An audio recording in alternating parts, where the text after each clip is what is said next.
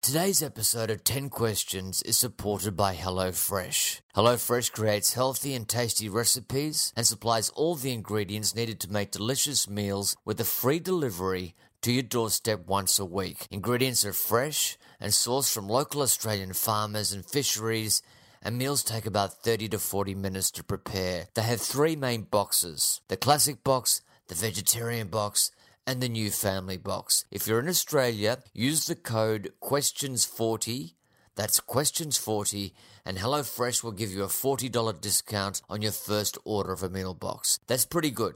Get on board by going to hellofresh.com.au and punch in the code QUESTIONS40.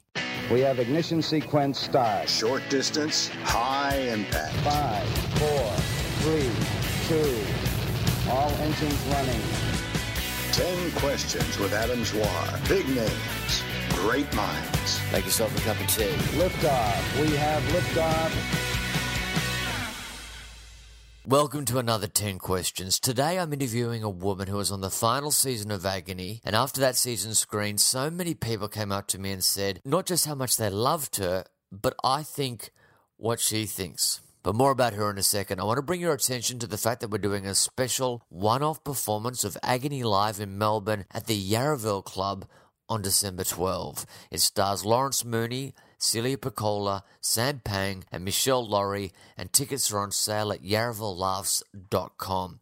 Alright, today's guest is the advertising guru turned election campaign mastermind turned celebrated author turned go-to TV panelist, Dee Madigan. She's been in advertising for more than 20 years, working on some of the biggest brands in the world. Then a TV show called The Gruen Transfer gave her a platform to become a TV star. She now has her own company, Campaign Edge, and she ran the advertising and marketing strategy for Queensland Labor in their recent election triumph. She's smart, funny, and wears her Irish Catholic upbringing on the sleeve, which always freaks out CFV boys like me. But here we go. As usual, I asked when she was most happy.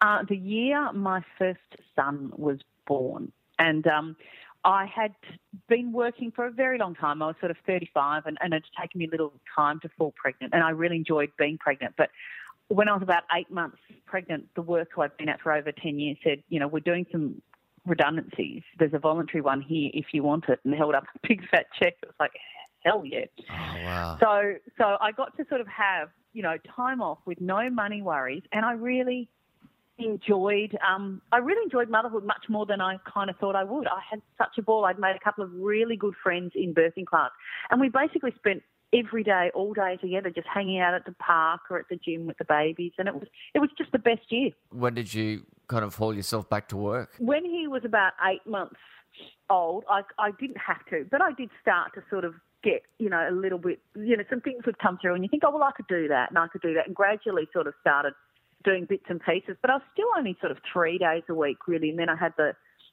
next teacher, and I took 6 days off after the last one. It's funny how My changes. God.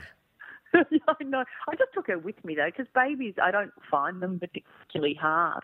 Yeah. And I was in the middle of a tampon shoot, and I needed to go to the edit, and it was just fine. I'll be right. Yeah.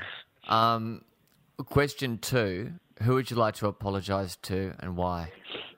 Probably Nikki Hicks, because I just made fun of her all through school for no other reason, in that she had a normal name, you know, Nikki. I had a weird Irish name, which is Deirdre, which is just terrible, unless you pronounce it with an Irish accent, which no one does, because in Australia they go, Deirdre. Yeah. And she was, you know, average, you know, because when you're sort of a bright kid, that almost works against you. When you were tall, skinny, with a weird name, you know, and you're smart, it's kind of like, you know, all this sticks against you in school, and she was just so normal. So I was kind of mean to her for no other reason, but she was just really average. What did you make fun of her name? No, I just kind of was always just vaguely acerbic to her. She probably didn't deserve it. She's probably a perfectly nice person, but I don't know, I just had this thing about her. Big shout out to her. I hope she's okay. Yeah, a little bit. Yeah, I'm sure she is. You know, her name's Nikki and she's blonde. She'll have been fine. Do you sometimes think that when they're looking at you on television, they go, oh, that's that girl. The girl who used to give me shit. No, I don't know. You do get some people. Yeah, you get some weird emails from people you knew once, kind of thing. Well, I had one from a guy who dumped me when I was a teenager. He said, "Oh, I just wanted to really, really apologize. I saw you on TV. I want to really apologise for dumping you." And I was like, "Yeah, look, it's okay. I survived." Wow. How fantastic! As he obviously just brought up all these emotions when he saw you. Yeah, well, exactly. And he sort of said, I had a lot going on, and part of me wanted to sort of email back, oh, just why? And then I thought, you know what? I sort of don't care. Yeah. Question 3. What is your greatest regret? Look, I don't have, a great regret because I just refuse to. There's plenty of things I would have done differently. But I just think regret's one of those sad emotions that just pulls you back, the what ifs, because you start thinking about parallel lives. So it's just one of those things, what happened has happened and you deal with it and move on. That's pure Dee Madigan, pragmatic and strong-minded. But then she started talking about her extraordinary career and whether she ever looks back on it and wonders how she got to where she is. Oh, my God, totally. Yeah, sometimes I literally do think that I am the luckiest person in the world to sort of get where I am and to do what I am and stuff. And you just think there's a whole lot of serendipitous reasons why, that I, chose to work in a certain bar where advertising people happen to drink, just really random things. Just quickly, Dee started off as a teacher, then decided drunks were easier to control than kids, so she left teaching to manage bars. And as she said, she was managing a bar advertising people frequented, and that's what lured her into the dark art of manipulating people's minds. And the reason I was working there was because I got cheap rent down the road.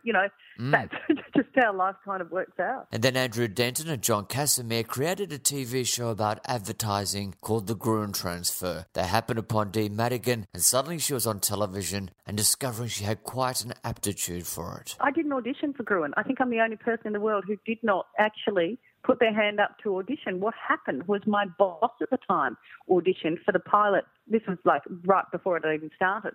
And they needed someone to do the pitch segment just, for a test pilot episode. And he sort of dobbed me into that saying, Dee, can you just come along and do this? So I did. And then John Casimir rang up and said, can you come and audition, please? And it's like, oh, okay. So again, purely by luck did I even get on there. That's fantastic. Well, I'm glad that happened. It is, but then you look back at your whole childhood, parents who are really pushed you to speak well, to do a lot of public speaking at school, all those kind of things that they valued, come back to pay now so many years later. And you think, God, well done, parents. Good on you. Thanks to Dee's parents. Question 4, what will you still need to do to feel you've lived a satisfactory life? The only thing, and I was thinking about this the other day because I was thinking about dying because I'm always thinking about dying because I'm a complete hypochondriac. And I just thought, you know what? If I died, the only thing I want to see is to see my children grow up, I think, because both my parents died before all of us had hit 18. And that's sort of tough. And I think for me, it's just like, do you know what? If I can just live until the youngest one is 18, in terms of everything else, do you know what? I just feel like I've really lived my life. I do work that I absolutely love. I, get to do a TV series. I've written a book. I've travelled the world. I have amazing friends. So in terms of anything else, I'm pretty satisfied. I think I'm incredibly lucky. I was going to say blessed, and then I remember I don't believe in God, so I thought I'll just go lucky instead. That's really good. So just get to that. The youngest hits 18, and then you're done. Then I'm dead. Yeah. Question 5. Who is the person who most influenced you and how? There was probably a couple. Probably my mum, because she really got that unconditional love thing sort of happening. And she was quite... she never had a lot of rules with me, but there was certain rules. It was things like never lie to me and never hop in a car with someone who's been drinking. That was literally the only rules I ever remember. And because there was only 2 rules she gave me, they were ones I never broke. Yep. So it kind of made me realise that when you treat children like they're, intelligent people, you might get a good response from them. So there was that. And then there was my school principal. I went to Loretto Turek, which is, of course, why I'm such a goddamn fucking lady. But the principal of the school was Sister Deirdre Rolfe, who was an amazing, amazing woman. Even though, she was a nun, she really encouraged critical thinking about so many things. And we caught up, she's dead now, but we caught up about a year or two after school finished, just for wine and pasta, because nuns do like to drink a lot. And she said to me, you know what, I always hoped that you had a calling. I'm like, are you kidding? And she said, no, I thought anyone who argued as much against the Catholic Church as you secretly must have a calling. I'm like, no. She was just a phenomenal person for, I guess, keeping me in Catholicism for much longer than I probably would have been, just because you saw some really good people doing some really amazing things. And from a feminist point of view, these women were fairly spectacular. They all had master's degrees. They thought Vatican II was wrong on pretty much every decision, and they were pretty vocal about it. And so, they sort of... Such a conflict being that intelligent and that educated, but in that system.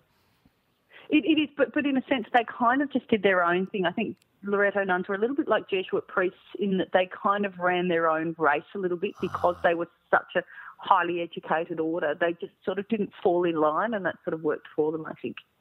Just with your mum and the two rules, it really is a lesson in clear messaging, isn't it? Yes. And she always had $20 under the doormat for a taxi, like if I was ever stuck somewhere. And she always just said, just use it. I will replace it. There will never be questions asked. Wow. That's great. What a woman. Yeah, it was good. And so it was also like, when my friends at 16, 17 sneaking out to pubs and things like that, out windows and things like that, Mum always dropped me off. Because she knew we were going to go anywhere. And again, she said, I'd rather know where you are. I don't. And again, I don't want you lying to me. So it was really, really good. That's fantastic. Maybe she knew you well because she knew herself, or she maybe probably. Yeah. Question 6: when was the last time you cried and why? Probably yesterday about just some trying to do my tax. Yeah. And that does it for me. It's like, oh my God, I owe how much? I cry fairly easily. So yesterday doing my tax. Just got you. Question 7, what is your current state of mind? Right at this very moment, I'm pretty tired. It's the end of the year. And when you've sort of got 3 small kids and you're running a business and you're living on planes, it's quite exhausting sometimes. You feel like you're dropping balls. Because at the end of the year with schools, they have, not just carols by candlelight and a school concert and this and that. And you're like, Yeah. But I'm actually having a 4-day weekend with a bunch of school friends, some of whom I've been friends with for 38 years. So we're going away on a houseboat to Mildura for 4 days. So that's kind of, I'm sort of starting to get excited about that. That's tomorrow morning. fantastic. Question 8 is, what do you consider your greatest achievement? I would have to, and it sounds really corny, but my children, because they're really good people. Like, they're funny and a bit naughty, but very decent, and I like them enormously. In terms of career, I'd have to say the 2015 Queensland election, because that was pretty bloody good. Wow, so tell me about that.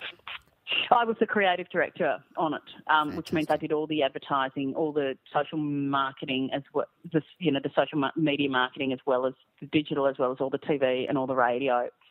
And we also got to do a lot of the union campaigns as well. And it was, no one thought we could do it. And to be honest, I think that we didn't think it was doable, but we thought we'd give it a red hot go. And just to see a campaign fall into place, just so simply and perfectly, just everything kind of melded together. We knew that if we could get asset sales from, it was sitting on the 5th most important topic in people's minds. If we could get it up to number 1, we were in with a shot.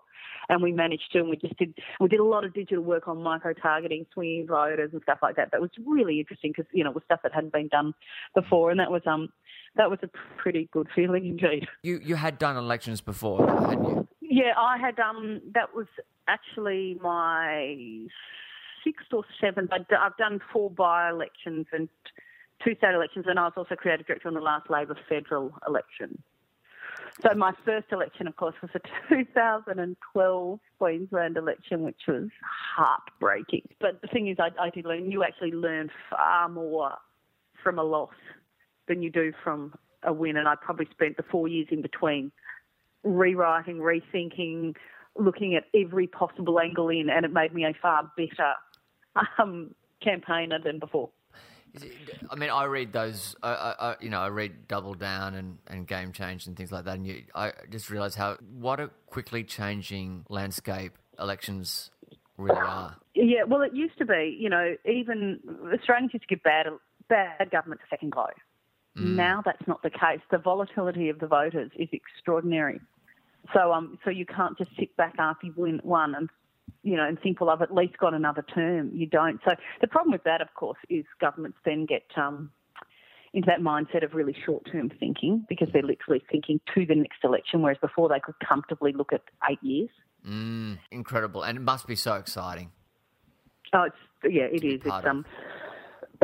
It's exhausting. But it is the most, for someone like me, because it's my two passions is probably politics and advertising. To combine the two is the best fun. Yeah.